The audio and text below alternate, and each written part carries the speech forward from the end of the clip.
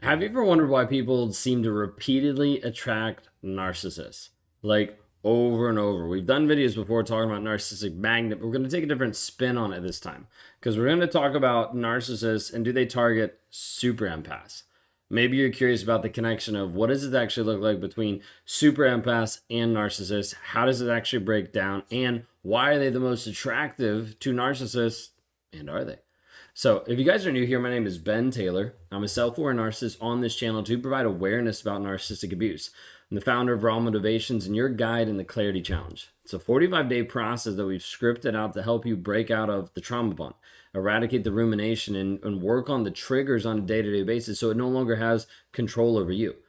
Don't take my word for it. Go to claritychallenge.net today to be able to listen to other survivors that have gone through the challenge, that have broken free, that have stepped into peace and freedom of being able to be free from the narcissist's grasp. Well, I want to be able to talk to you today about narcissists and super empaths. Like I mentioned before, we've done videos about narcissists and people being like narcissistic magnets, where it seems like you just attract them, right? And so when we step into this realm of super empaths, it's not one that's talked about a ton, and it's not one that a lot of people understand very well, including me. So we're going to break it down just a little bit. When you look up the aspect of super empath, there is a lot of different ideas out there. I've kind of boiled down some of it so we can give at least a little bit of a definition of what it looks like, and we'll go from there. Okay, so a couple of things that people said, like with a super empath, is you can dial your emotions up and down. Like you can ramp them up, the empathy levels go up, the empathy levels go down. Typically, this will happen after prolonged abuse. It's like they're like finely tuned to other people's feelings and emotions.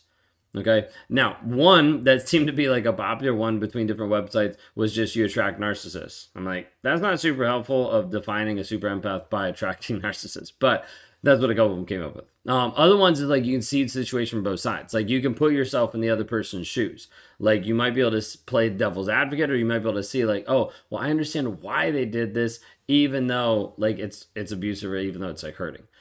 You might be the place where you're self-aware, but it's at a level where it's critical. Okay, well, critical self-aware, where you end up tapping into other people's like emotions, but then also being mindful of like your mental state of how you can influence them. Like there might be different pieces where people do like shadow work on themselves of like understanding what's there, but you're aware that there's a bias. Understanding like you're seeing the world through a different lens, so you're very critical about some of that self-awareness. Sometimes they also say like super empaths also have a strong sense of identity, of having an idea of like how to be able to have the insight to change their behavior, understand the strengths and weaknesses, different aspects like that. But then it also says with a lot of them that they're people pleasers.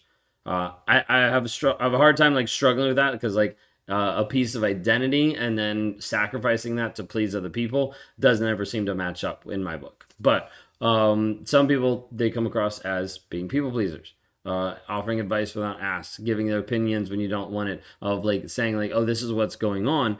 But with a super empath, it's like going a little bit farther of like pleasing other people. Okay. Highly in tune with other people's emotions, different aspects like that. Okay. We're not going to dive into all those because honestly, it's very muddied when we look it up. There's a lot of differences between different people's opinions about super empaths, and it's not super clear. Okay. Not super clear. Anyways, so super empaths, oftentimes we'll just describe them like this as individuals that have an extraordinary capacity for empathy, oftentimes placing other people's needs above their own. For me, I'm not sure I would differentiate super empath with empath. Maybe it's just like, oh, they have more empathy than other people. But anyways, narcissists, on the other hand, we know they thrive on receiving this attention, this admiration, and oftentimes don't have any empathy at all. They're lacking empathy, unwilling to engage with empathy, all different aspects. Okay, the combination of this is extremely dynamic and toxic because it's like filling a void for a narcissist. Let me actually go after this person who fills this area of giving me attention because of the empathy that they have. So oftentimes it gets used and abused of trying to be able to manipulate another person. So think of it this way. You might have someone, or maybe you, that's been identified as a super empath. And you find yourself repeatedly drawn to relationships with narcissistic men due to your natural inclination to care for others. Now, sometimes for people, this is like natural of like you care for others, you want other people to change and develop, you want people to grow, like you want all this positive stuff. But what happens is you continue to do that to the detriment of yourself, thinking like if I do this, it'll help other people. If I do this, like it'll help this person. If I do this, maybe they'll even accept me. There's all different types of pieces there. But what happens is you have this attraction of polarized energies, like the opposites attract, right? Like this piece here. The intense empathy of a super empath might be magnetic to a narcissist who seeks admiration and validation. So this one person has empathy, the narcissist is like, ooh, you can fit this void of, I need your attention, I need your admiration, I need your loyalty, I need all eyes on me, I need all the attention. And you're like, oh my gosh, yes, let me help you. And basically it's kind of like you like bow down and serve this other person. Okay? The empath's willingness to give and to nurture aligns with the narcissist's desire to receive attention. Like you have to remember when we talk about supply, we're talking about receiving attention or getting a reaction. Like getting something from you. It doesn't have to always be this positive, wonderful, nice, like loving thing. It could just be anything. It could be a reaction. It could be a response. It could be poking you enough to get a response is still supply.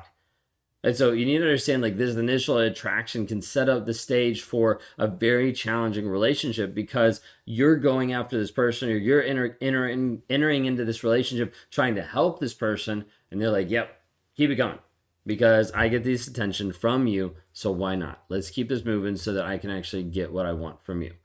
So think of it this way, a super empath's nurturing nature oftentimes might attract another person who's becoming not just dependent on them, but is relying on that emotional support to the degree of like, at least I don't have to fill that void because you're filling that, okay? Kind of like this piece is feeding me, so I don't have to worry about it anymore. Now, the problem is we move into the vulnerabilities and the manipulation because the narcissist is exploiting. Right? Exploiting you, exploiting the empath's vulnerabilities, and manipulating into believing that you are the solution. Here's the piece that a lot of people struggle with any aspect of empathy. Is you start to believe that you are the solution for the narcissist. You start to believe that you are the only thing that can fix the narcissist. You start to believe that you are the only person that understands them, that gets them, that is able to actually work through this problem to find the healing for them. Can I tell you something? You're not. Even from a coach's perspective and working with thousands of clients now, part of the aspect is you have to understand you have to be a leader, not a savior. There's times I would want to save people from their relationship. I'd want to save people from the issues that were going on in different coaching calls and environments. And all it did was try to get them to conform to a moment where they would do something or act or make a decision, but it wouldn't actually change anything because it didn't come from them. And when you start to go into a relationship and you think you can change that person, it's honestly really self-conceited. Like, ooh, you're pushing on my toes. Yeah, that's how I was. Because I wanted someone to change so much. I wanted someone to grow or work through the things or to get out of the relationship so much. I'd want to push and push and push. And when they didn't change and when it didn't stick and when it didn't work out, then I'd be like, blaming myself or bummed out. It's the same thing that you're doing in the toxic relationship. You're trying to fix him. You cannot fix him. It is not your job. You're not a human fixer. But you can show up by leading your life. And out of the overflow of how you lead, that person either chooses to rise or not. They choose to move forward and to grow or not. The hard part is when you start to think that you are the solution. It's not true. And so you get to the place where your desire to help and to heal leads to this ongoing cycle of like, well, I just want to make them feel better. I just want to work with them. I just want to help them. I love them so much. I get it, but you're also sacrificing any love that you have for yourself by putting up with the abuse. You can't say you love another person so much, but you're sacrificing your own self-love. Like, well, that's selfless. If I love this person so much, I should give everything to this person. You don't have anything to give if you don't actually have cultivated good self-love in your own life. Like you don't have a good, healthy version of what love even looks like because you're not even taking care of yourself.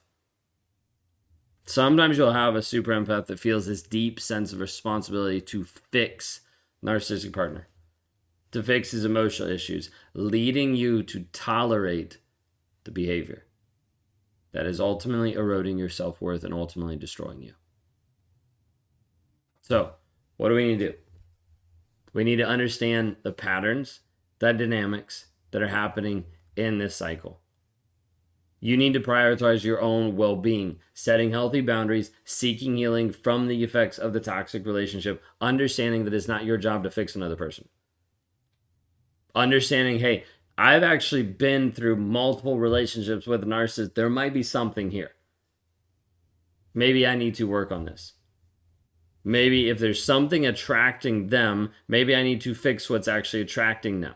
Now, this is the hard part because then people are like, oh, he's victim shaming. I'm not victim shaming. I'm just saying, hey, what are the facts? The facts is you've been with 5 different people that have been narcissistic. You don't want this, but it keeps happening. So we need to change something. If we don't change something, nothing's going to change and you're going to continue the cycle. Do you want to keep continuing the cycle? No? Okay, then let's talk. Because until we break the cycle, it's going to keep happening.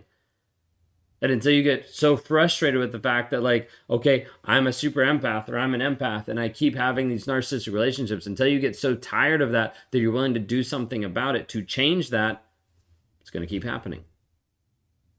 This is the process of understanding the cycles that you're in, the stories that you believe, the beliefs that you have, the laws, the regulations, the rules, the thought process, the ideas that you have that keep you stuck will continue to keep you stuck unless we actually change those. Unless we work on those to break those free. Till we work on those to change the mindset that you're not there to fix somebody. You are there to lead yourself, and out of that they will either rise or they will not. It's the options you have. If we can be helped with that, then reach out. Go to rawmotivations.com. Would love to talk to you. Would love to help you break the cycle that you're currently in of continuing to have this happen over and over and over again. Do narcissists target super empaths? Yeah. Do they target non-empaths? Yeah. Do they target anybody? Yeah. And a lot of times it's not just who they target, but it's who's willing to receive the toxicity.